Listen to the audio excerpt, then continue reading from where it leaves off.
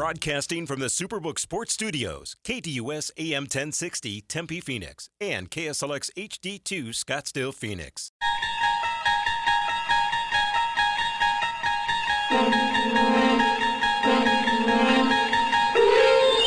It's now time to enter the Sports Zone with your host, Bob Kemp. And the 3-1 pitch. Swung on and belted. Deep left field. How far is she going? Gone. Home run. Ronald Acuna Jr. That's one of the prettiest home runs I've ever seen in my life. No balls, one strike. Duran throws. Swinging a high drive in the air to right. Moving back Kepler to the track, to the wall. Gone! Randy Arozarena walks it off, and the Rays defeat the Twins 2-1. No balls, two strikes. The wind, the 0-2 pitch. Swing and a miss. He struck him out. A breaking ball down and away. 4 straight strikeouts now for Andrew Abbott. That gives him 12 for the game. 2 strikes. Burns 1-2 pitch. Swing and a miss. Went after a cutter down and in.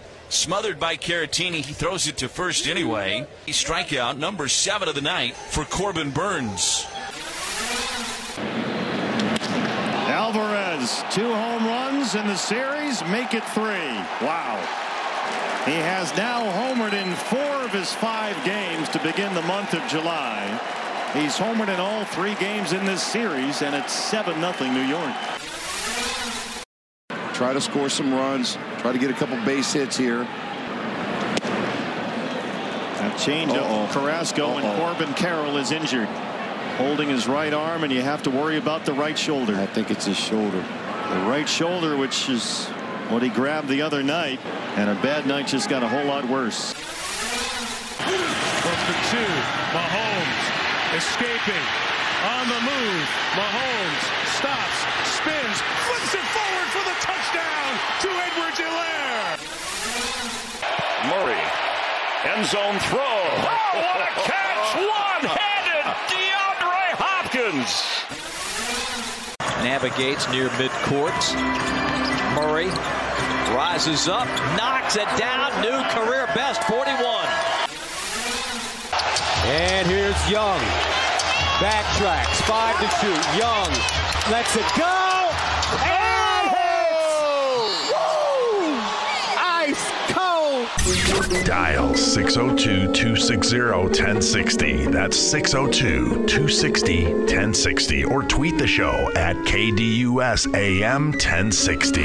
And now, here's your Sports Zone guide, Bob Kemp, on KDUS AM 1060. Welcome to the Friday, July 7th edition of the Sports Zone. Not just the news and scores with analysis. In today's Sports Zone, right here on KDUS AM 1060 and KSLX HD2 100.7. Atlanta and Tampa Bay is this weekend a World Series preview. The NL Central, who's better, Cincinnati or Milwaukee? The Diamondbacks, or their recent issues, reason for concern or no big deal? DeAndre Hopkins, is Kansas City his best landing spot? The Hawks, DeJounte Murray and Trae Young, is that actually a good fit between those two guys? Going to play with each other for at least for a little while longer, it appears. And also, what else caught your eye since our last show? Here's today's schedule lineup on the show, which is the most informative sports talk Monday through Friday. In moments, we'll have the introduction of today's pipeline. 9:15 or so around Major League Baseball, including weekend previews of Braves, Rays, and also Reds in against the Brewers. Scott Miller is scheduled to join us from the New York Times. 9:30, it is interactive action at 602-260-1060, plus the local roundup, including the latest on the Diamondbacks. There's a lot going on there, obviously. The final segment of the show will be the National Roundup, topped by some MLB scoreboard info from last night, at least one injury update, and time pending, we'll get to some the latest line info for today. All right. Then after the Sports Zone from 10 to noon, it's the Extra Point hosted by Kayla. That'll include more phone call time, 602-260-1060. On to the pipeline we go.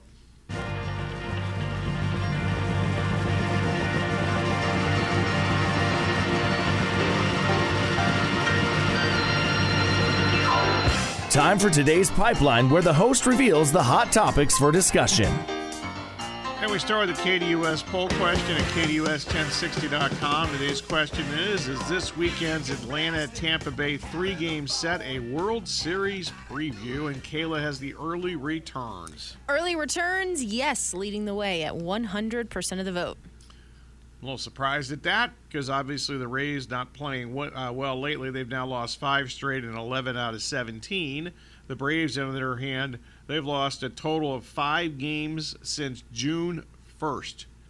Meanwhile, today's Twitter poll question, who wins the NL Central, Cincinnati or Milwaukee? Cincinnati or Milwaukee. Kayla, what do we have for this? We have a 50-50 split between Cincinnati and Milwaukee. Cast your vote over on Twitter at KDUS AM 1060. Both these teams are actually playing their best ball of the season here of late. The 49-39 first-place Reds and the 47-41 second-place Brewers, they play 9 times the rest of this month. 3 this weekend in Milwaukee, 3 next weekend at Cincinnati, and 3 more July 24th through 26th at Milwaukee. That's it for them this season. 9 final meetings of the season are the rest of this month. Bad scheduling there, but who would have thought the Reds were going to be any good when the schedule was made? Meanwhile, on the local front, the Diamondbacks are staggering to the All-Star break. The Thursday night blowout loss to the Mets was the first time they've been swept in the series and the first time they've lost 4 straight this season. But most importantly, Corbin Carroll re-injured his surgically repaired right shoulder. So there's an MRI scheduled for this morning. We'll get to much more on this at the bottom of the hour in the local roundup. Is the Diamondbacks' recent poor play, let's throw out the Carroll part of this. They have not played well for, quite frankly, a few weeks. Is their recent play reason for concern or no big deal? Meanwhile, spanning the globe, the Chiefs have remained in contact with DeAndre Hopkins. The Chiefs reportedly also are waiting to figure out what to do first about anything before they do anything with anybody else with their contract with the stud defensive tackle Chris Jones. And they're going to take care of that before they really do any other free agent action or moves, etc., according to multiple reports. So, is Kansas City the best landing spot for one DeAndre Hopkins? Meanwhile, from the NBA, the Hawks and Dejounte Murray are reportedly finalizing a 4-year, $120 million contract. Are Murray and Trae Young, is that backcourt a good match? Also, in addition to all these excellent questions and topics, what else caught your eye since our last show? All right, it's the Pipeline for today. We get to all these tremendous topics and much more during today's sensational 1-hour radio program. Anything else in your mind falls into the general discussion categories, whether it's from the Pipeline or a sports topic on your mind. 602-260-1060, or you can tweet the show at KDUSAM1060 or twitter.com/KDUSAM1060. Basically, the only rules are accuracy and objectivity. If you violate those rules or if you're just simply bad, you will be the target of this.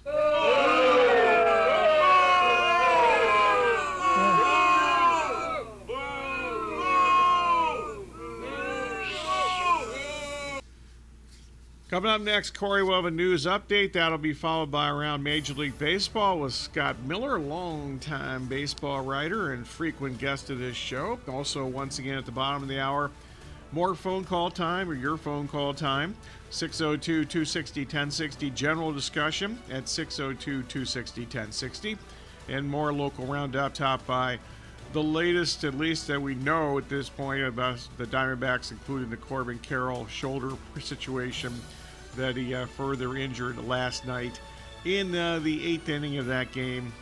7th inning of that game? 7th or 8th inning of that game against the Mets. You're listening to Sports Zone with Bob Kemp on KDUS AM 1060 and KSLX HD2 100.7.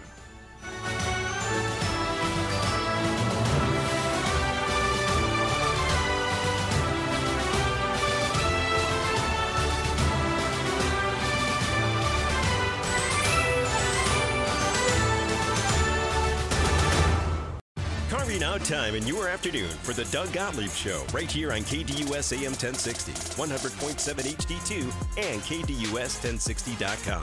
Weekdays from 1 to 3 p.m.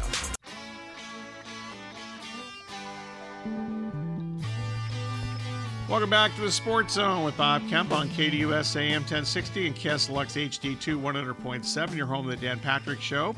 Live Monday through Friday from 6 to 9 a.m. And the final weekend before the All-Star break is topped by a pair of big series. The first place Atlanta Braves at the first place Tampa Rays. And also the first of 3 series this month between Cincinnati and Milwaukee. Out to the KDUS hotline we go and to go around Major League Baseball. We're now joined in the Sports Zone by Scott Miller of the New York Times. And Scott, always good to have you on the show. Let's start with Atlanta and Tampa scheduled pitching matchups this weekend. Tonight, Charlie Morton against Tyler Glasnow. Tomorrow, Spencer Strider against Taj Bradley. Sunday, Bryce Elder against Zach Eflin. So what are you looking for? What do you hope to see in this weekend's showdown between the the NL East and the AL East leaders? Well, a couple things. I think Tampa Bay right now, Bob, is facing their first true test of the season. They've lost 5 games in a row, and that's why I say that. I mean, this Tampa and Atlanta clearly right now are, as we speak, I think the 2 best teams in the game. The season's pretty much been a romp for Tampa Bay right up until now with the 5 losses in a row. Now, how much of a romp has the season been? They still lead Baltimore by 4 games and the Yankees and Toronto by 8 games. So that's what Tampa's done. They started out so well. They built themselves such collateral that they've got a little bit of room. They've got a lot of wiggle room. But, obviously losing 5 in a row, they need to get back on track. And if they're not careful, Atlanta's so good that, entering the All-Star break, could look up and have lost 8 in a row. So, interesting series, big series. It'll be, Glasnow and Eflin. Eflin's, by the way, a veteran that's had a surprisingly good year. He's been really steady for Tampa. But those guys, the Tampa pitching, they're in for a battle this weekend because Atlanta is knocking the ball all over the park. They've hit home runs in like 22 consecutive games. I mean, they're making, forget the Monday night home run derby in Seattle. Atlanta's making every night look they're playing home run derby. It is pretty amazing. Tampa, they lost Springs for the season. We don't think Rasmussen, if he comes back, it would be, I think, a bonus for them at this point for this year at least. And now McClanahan's out for a while too. I'm worried about them long term in a short playoff series because of their starting pitching situation. Yeah, I think that's fair. And the thing with Tampa, though, they've got a really, really good bullpen. It's deep, it's talented, and they bring it every night. But to your point, and this is what happened when they went all the way to the World Series in the COVID year of 2020 before losing to the Dodgers. They had a great bullpen that year, too, but the combination of their philosophy of rarely letting the starters face the opposing lineup a third time, combination of that, so in other words, shorter outings for the starters, with the injuries you mentioned, basically means that really good bullpen carries a heavy, heavy workload, and it's a risk that bullpen's going to be burned out come playoff time. That's what happened. I know that 2020 was only a 60-game season, but, man, I remember covering the playoffs that year in the American League played in no fans, in the stands. It was in the bubble, and the American League bubble was in San Diego. And I remember covering, I covered that. I was in Petco Park for 2.5 weeks straight watching Tampa Bay play the Yankees and beat the Yankees, and then Houston and beat Houston to get to the World Series. And their bullpen, guys like Nick Anderson back then, they were just lights out. But the problem, over a 2.5-week period, they had leaned on those guys for so many pitches that by the time they played the Dodgers in the World Series, that bullpen didn't have anything left. As far as Cincinnati and Milwaukee, the listing pitching matchups, both of the races go tonight. Andrew Abbott against Corbin Burns. Then, tomorrow it's Luke Weaver, former Diamondback, who's not been good since, actually, for a long time now, against Colin Ray. And then on Sunday it's Sean Lively against Julio Teheran, who is, a young pitcher when we were younger human beings. What stands out between these two teams other than probably a lack of depth in starting pitching? Yeah, I think no doubt about that. Clearly the National League Central's down this year, but, just as I said with Tampa losing 5 in a row, that it was going to be a pretty interesting test against Atlanta this weekend. It's the same for Cincinnati. The Reds, since bringing up Elly De La Cruz, they've won 21 of 27 games. They won 5 in a row right now, tied with the Mets, who you might have noticed over this week ran their streak to 5 in a row. Yeah, I did see that. So, won 5 in a row. They won 8 out of 10 and 21 out of 27. They're energetic, talented. De La Cruz, Matt McClain at shortstop, Spencer Steer. Some of these rookie names are names to remember. But that said, trying to figure out how to take these Reds. Is this just a burst of energy since these young players have been called up, or are they going to be for real? I think you have to give them the benefit of the doubt and that say they probably are for real. But again, where I say a test is concerned, I mean, this weekend in Milwaukee is a chance for the Reds to flex their muscles even more. And, from that perspective, going in, they have a 2-game lead over the Brewers. I mean, you've done this long enough, Bob. The most successful baseball teams, you just try to win each series. So what the temptation would be for Cincinnati, I mean, they're up 2. If they could continue this 5-game winning streak and run the table, I mean, they could go into the All-Star game break with a 5-game lead over Milwaukee. That's probably a little too greedy. If you're Cincinnati, you just want to go in and take care of business, win 2 out of 3 from everywhere you go. But it will be interesting to see, especially in Milwaukee, how they match up. They play three-game series in this month. This week, next week, the first 3 games out of the break, and they play 3 more games at the end of July. Then they're done for the year with only the 13 games against division opponents, which brings me to the idea, do you like the new schedule, quote unquote? Yeah. Well, it's crazy. I mean, I kind of like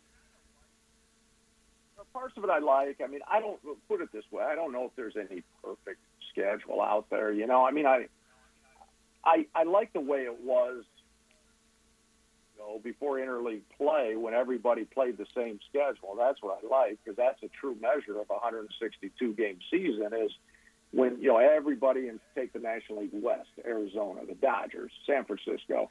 And there's no interleague play. So Arizona plays every other team in the National League the same number of times that the Dodgers do, the Giants do.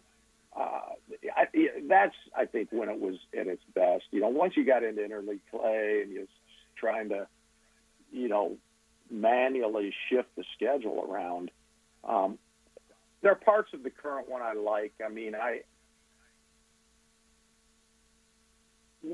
like that doesn't play 19 games against every other division opponent. I mean, I'm sure in Arizona it seemed like under the old schedule, it seemed like every time you looked up, Colorado was in town again, and it's like, geez, how many more games against Colorado, yawn, can there be? On the other hand, the way it is now, I think it makes for a little bit more interesting schedule, but it's still not perfect, because that's really bizarre what you just laid out, the Cincinnati and Milwaukee, the three-game series, and how crunched up they are in the middle of the season. Yeah, no doubt. Talking to Scott Miller of New York Times, going around Major League Baseball. Okay, so Cincinnati, Arizona, and Baltimore. I think there's some similarity here. Obviously, they're all having success this season. They have a core, all of them, of young players, and they have several. In addition to the guys we've seen at the major leagues, they all have some minor leaguers, prospects, etc. Not even the big leagues this year. So, of those three teams, they don't have very many young starting pitchers. So, should they, being Arizona, Baltimore, Cincinnati, should they actually trade some of their talent for starting pitcher, young talent, for some established starting pitcher before August the 1st? Yeah, I mean that's the question they've each got to wrestle with. I think it's you don't want to mortgage your future completely for this year, but the flip side is, I mean, when you have a chance to win in the game, I think those chances don't come around every year. I mean, look at teams that go out and try to buy pennants, and they try to maneuver themselves into winning. I mean, look at what's going on, for example, in San Diego. I mean, I know they went to the NLCS last year against Philadelphia, but I mean, ever since A.J. Preller came in, they made all that noise in 2015 when they brought in Matt Kemp and Derek Norris and a bunch of guys, and that failed. And this year has been a clunker. Much as people think you can, you try to build a winner. But then as much as people think you can maneuver that, you're never guaranteed to have a winner. The best laid plans go astray quickly in this game. So when you do have a chance to win, you do need to take care, take it seriously. But the mirage within all this is the expanded playoffs, right? The second wild card spot. I mean, the playoffs are trickier to get through than ever before. So you have to look at your team, and the question is, to your point, do we trade some prospects for starting pitching? How honestly are you evaluating your team? If you think you have a chance to legit win the World Series, then the answer is yes. You trade a couple prospects, try to get that starting pitcher, because if you legitimately think you can win the World Series this year. But if you look at your team, you think, we're maturing, we're still a little young, we have a hole here, a hole there. We can get to the playoffs, but we don't have what it's going to take to advance in the playoffs. I think then you have to hold on to your prospects. So that said, Baltimore, legit chance. I mean, Adley Rutschman is a game changer with that organization, and they've got other young players. I mean, they're sitting here today 51-35, .593 winning percentage. That's the third best in the game behind Tampa Bay and Atlanta. So I would say Baltimore has a legitimate chance to win it, and maybe should look at trading for a starting pitcher. Cincinnati and Arizona are more interesting because I'm not sure. I mean, certainly the Diamondbacks, I don't want to knock them. They nobody thought they'd be leading this division right now, and so there's a temptation to say keep the pedal to the metal and go for it. Now, I think what you're going to have to do over the next month, if you're Mike Hazen and his team, you're also going to have to look at whatever this shoulder situation is with Corbin Carroll. And I hope, by the way, that he's okay, because that didn't look good, and the fact that it's happened twice in 6 or 7 days now, or 5 days, or whatever it is, that's really worrisome. If he's out for an extended time, I don't know that I trade for pitching. All right, so kind of the flip side of that is as far as the Arizona, Baltimore, Cincinnati situation, Mike Trout's latest injury has him out for several weeks. So does that mean Shohei Ohtani might be dealt before August 1st? I don't think so. I've all along been in the camp that they're not going to trade him. Artie Moreno, their owner, finally came out a couple weeks ago and indicated that he's not going to be traded. But the reason I've been in the camp he's not going to be traded, I think a couple things. One is his greatness makes the Angels, it gives them an international appeal. I mean, the Angels right now are selling so many caps and memorabilia in Japan, and they're Japan's team right now. I think there's dollars that come in from marketing opportunities because of that people aren't talking about. I mean, people are saying, should they trade Ohtani? And that's based on sheer baseball reasons. If the Angels don't stay in contention. But I think there's some dollars that go beyond baseball that just deal with Ohtani and all what the Angels are doing in Japan. I think all of that factors in. So I think that's one reason he doesn't get traded. And the other reason, I think, is sheer on the sense of the owner. I mean, if you're Artie Moreno, we all know he's got as much pride as anybody in the game. And that's led him astray, I think, at times to make some wrong emotional decisions. But if you throw up your hands and trade Ohtani, the best player of our generation and one of the best players ever, if you trade him, you're just flat out admitting we failed. And I don't think Artie Moreno has that in him. Scott, always a pleasure talking to you. Thanks. We'll do it again. All right, Bob. Take care. Scott Miller, New York Times, and it was good to talk to Scott. And quite the. I would have never even asked the question about Ohtani had Trout not gone down with the injury. So there's a little speculation. Putting my fingers as close together as you possibly can here when I say little. You have to trust me on that. But that's why I threw that in there at the end. All right, next segment, phone call time if you want to get in. General discussion, 602-260-1060. Also today's local roundup.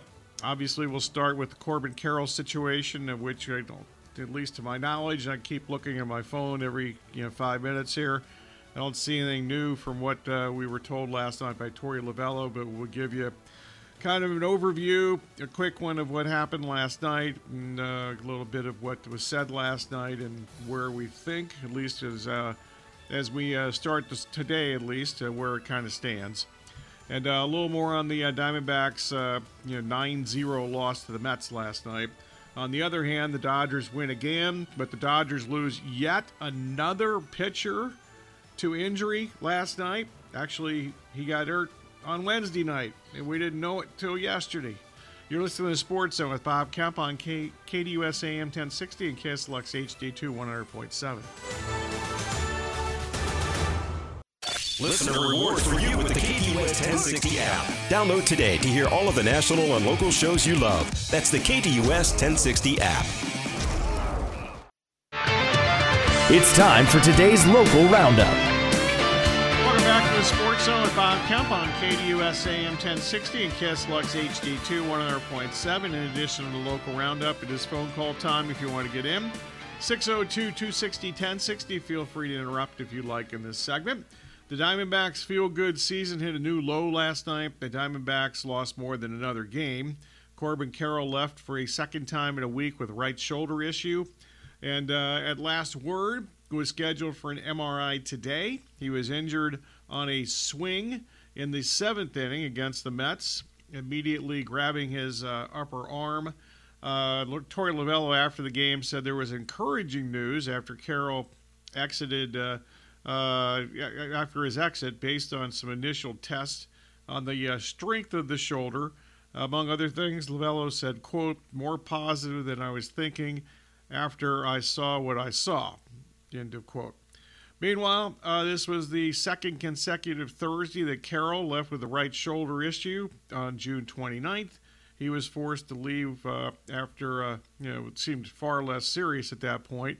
He didn't start the next 4 games before he returned on Tuesday of this week. Carroll, unfortunately, has a right shoulder history, for those of you who don't know. He missed nearly the entire 2021 minor league season after surgery.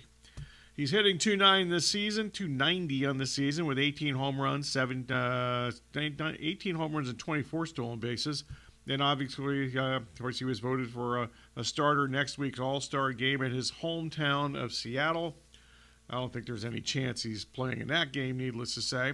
Also, in addition to Carroll, back to last night's game, the Diamondbacks lose 9-0 to the Mets. It was the first time this season the Diamondbacks have been swept in a series.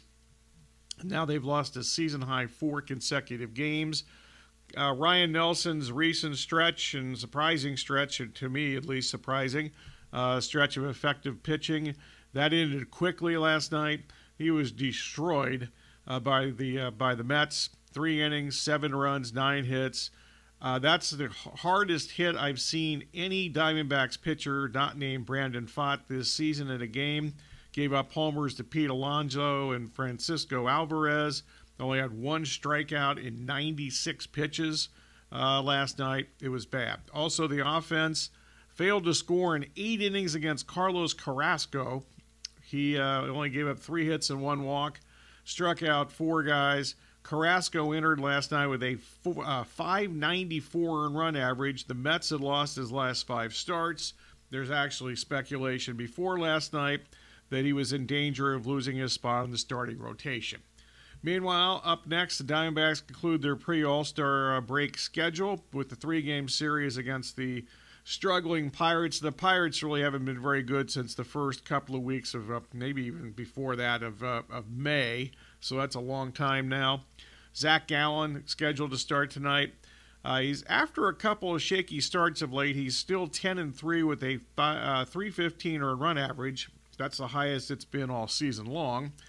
Gallen in his last start, that was July 2nd against the Angels. He struck out a career-high 12 in that game, but lost for the first time since May the 19th when he gave up 4 runs in 7 innings. He entered Thursday amongst the Major League leaders in several categories. Second in starts at 18, tied for second in wins with 10, 6th in strikeout to walk ratio at 522, 7th in strikeouts with 126. Gallen in 3 career starts against the Pirates, not so good. 1-2, but 378 378 run average. He's allowed 1 homer in those starts. That's not too bad there.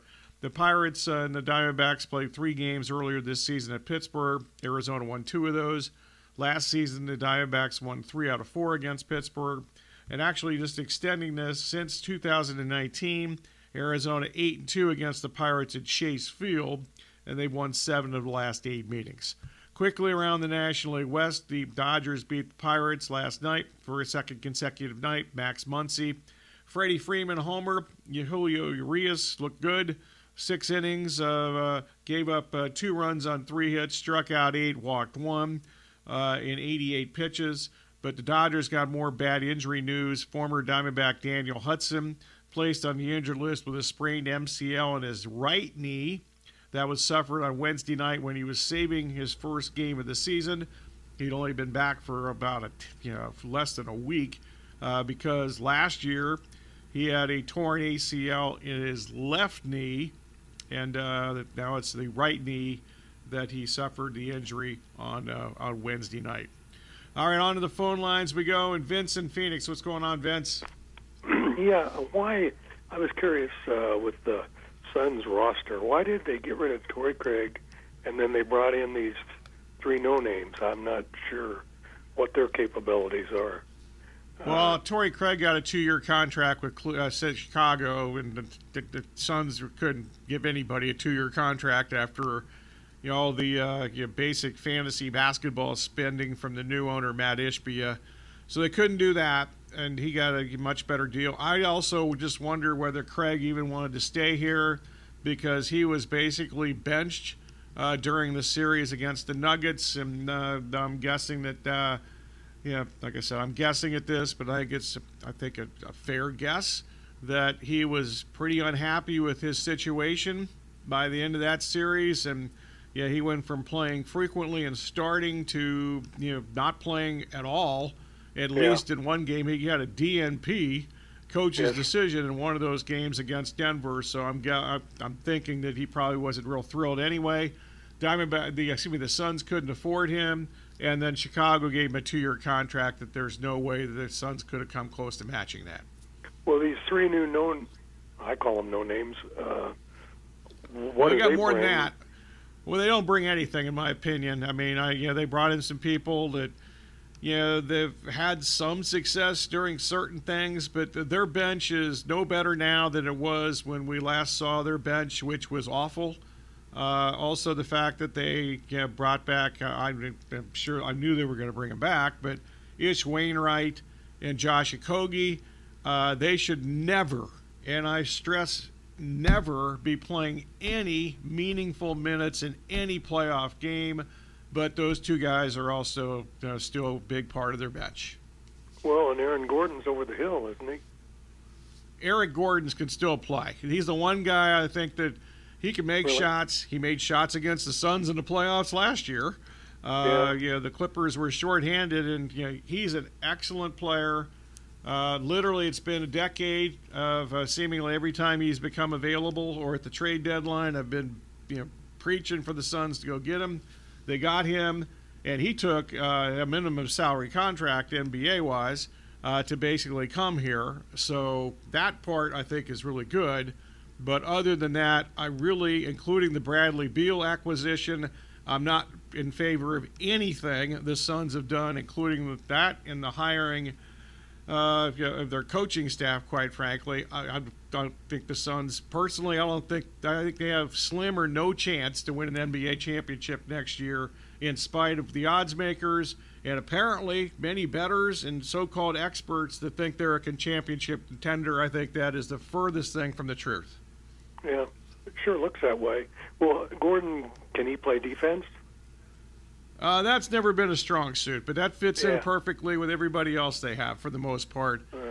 Kevin Durant, I think, is their only above-average defensive player, and at the age of 30, whatever he is now, that's not exactly the best.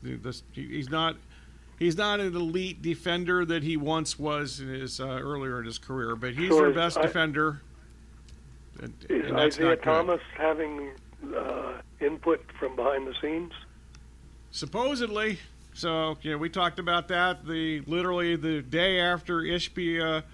He was asked at his press conference about Isaiah and kind of denied the whole idea that Thomas might be in his ear. But there are plenty of people that think that he is playing a role here, which is, Isaiah was a tremendous player, but unfortunately, since he got done playing, whether it was in television or the CBA or anything else that, quite frankly, he's done with the Knicks, needless to say, he has not exactly been, successful, in my opinion. Yep. Okay. Thanks a lot. Okay, no problem. Okay, one other quick thing in the local roundup here. The U of A football program, a big-time moment yesterday. 5-star, I'm talking U of A football, and then 5-star five-star defensive end and edge rusher, Elijah Rushing, who's he goes to Tucson South Point High School, where I used to live right across the street from when I went to the U of A. He is verbally committed to the U of A. He committed to the U of A over Oregon, Tennessee, and Notre Dame. The U of A football program has never had a 5-star recruit in the modern recruiting era. It also ends a long stretch of really no defensive recruits of note or elite guys or heralded guys since Jed Fish took over after the 2021 season. So maybe a possible difference maker. Now, it's a verbal commitment, so it's not the official letter of intent thing, and I'm sure there'll be plenty of schools that are trying to change his mind before the actual letter of intent day. But this was a really big deal yesterday for the University of Arizona football program. As I mentioned, they have never had a 5-star recruit in the modern recruiting era. All right, coming up next, we'll have news update with Corey. That'll be followed by the conclusion of today's show with the National Roundup, top by the latest line. And definitely from the scoreboard, we'll get to hopefully a little latest line, but definitely some Major League Baseball items from last night that we will definitely take a couple of moments to get into. You're listening to the Sports Zone with Bob Kemp on KDUS AM 1060 and KSLX HD2 100.7.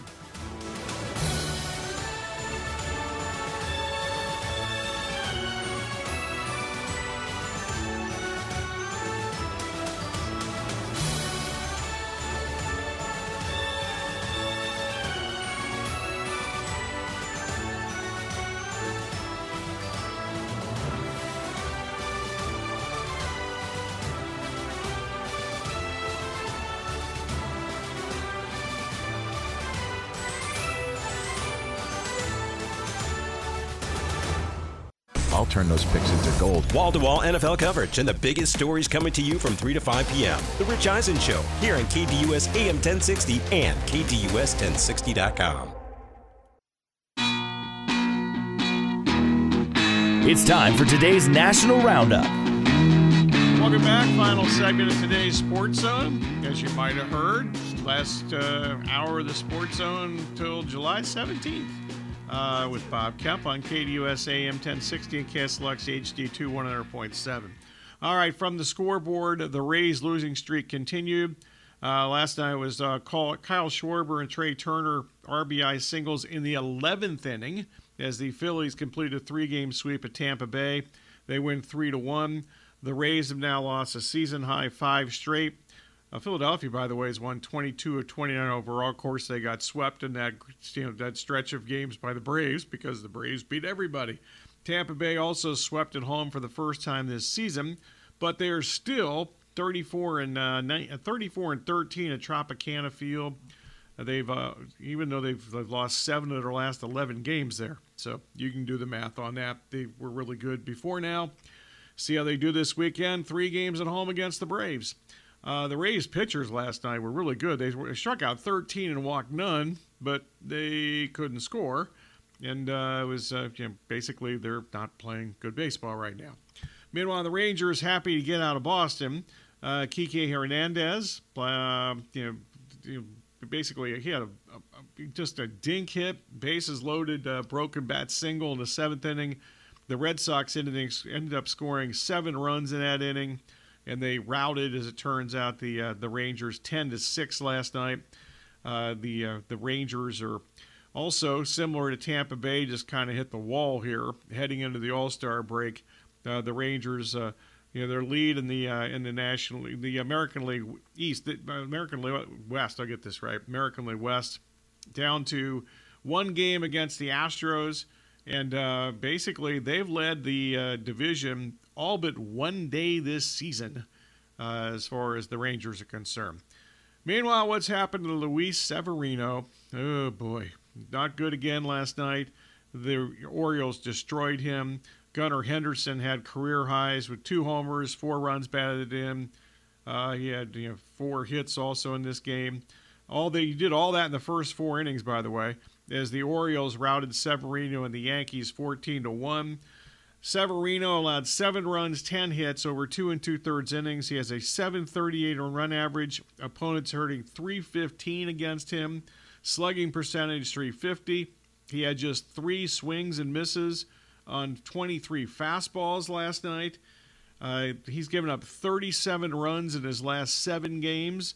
The worst stretch of a Yankee pitcher since CC Sabathia, possible future Hall of Famer, giving up 39 runs in 7 games in the 2013 season. Also, one injury update. This is, I think, good news, actually, for the Astros. Of course, they're already without Yordan Alvarez. They've been out without him since June the 8th. Now they're without their leadoff hitter. Jose Altuve placed on the 10-day injured list with left oblique discomfort. And like I said, this, I think, is good news. He's missed the last couple of games.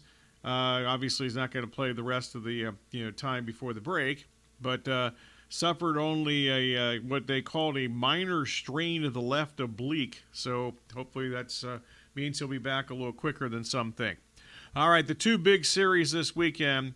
Atlanta begins its 3-game series tonight at Tampa. That's Charlie Morton against Tyler Glasnow. And the Rays and Glasnow, just a small favorite. I mean, you can, if you look a little hard in some offshore places, Atlanta's actually favored in this game. But it's basically a pick 'em. Total in that game is 8.5. Also, the first of a 3-game series and the first of their 3 series this month that conclude the season series between Cincinnati and Milwaukee. The first game tonight. And the 2 aces, and really these 2 teams, the way that they're currently constructed and pitching, these are the only 2 decent starting pitchers that either team has. Abbott against Burns tonight, and the Brewers with Burns. This is very similar. There's kind of a pick-em game here, too, even though it's 6-5 in some places, with Milwaukee and Burns the favorite over Cincinnati and Abbott. As far as the Diamondbacks tonight, Zach Gallen hosting, and the Arizona Diamondbacks hosting. Rich Hill pitching tonight for Pittsburgh. And the Pirates and the Diamondbacks and Gallen, a $2 favorite in that game tonight. Dodgers and Angels, remember they play tonight and tomorrow. They don't play on Sunday. They get an extra day of break before the All-Star break. Tonight it's Gonsolin against Griffin Canning, and the Dodgers and Gonsolin a 270 favorite. All right, that's it for the Sports Zone for today. And stay tuned. The Extra Point with Kayla's coming up next. So thanks for listening.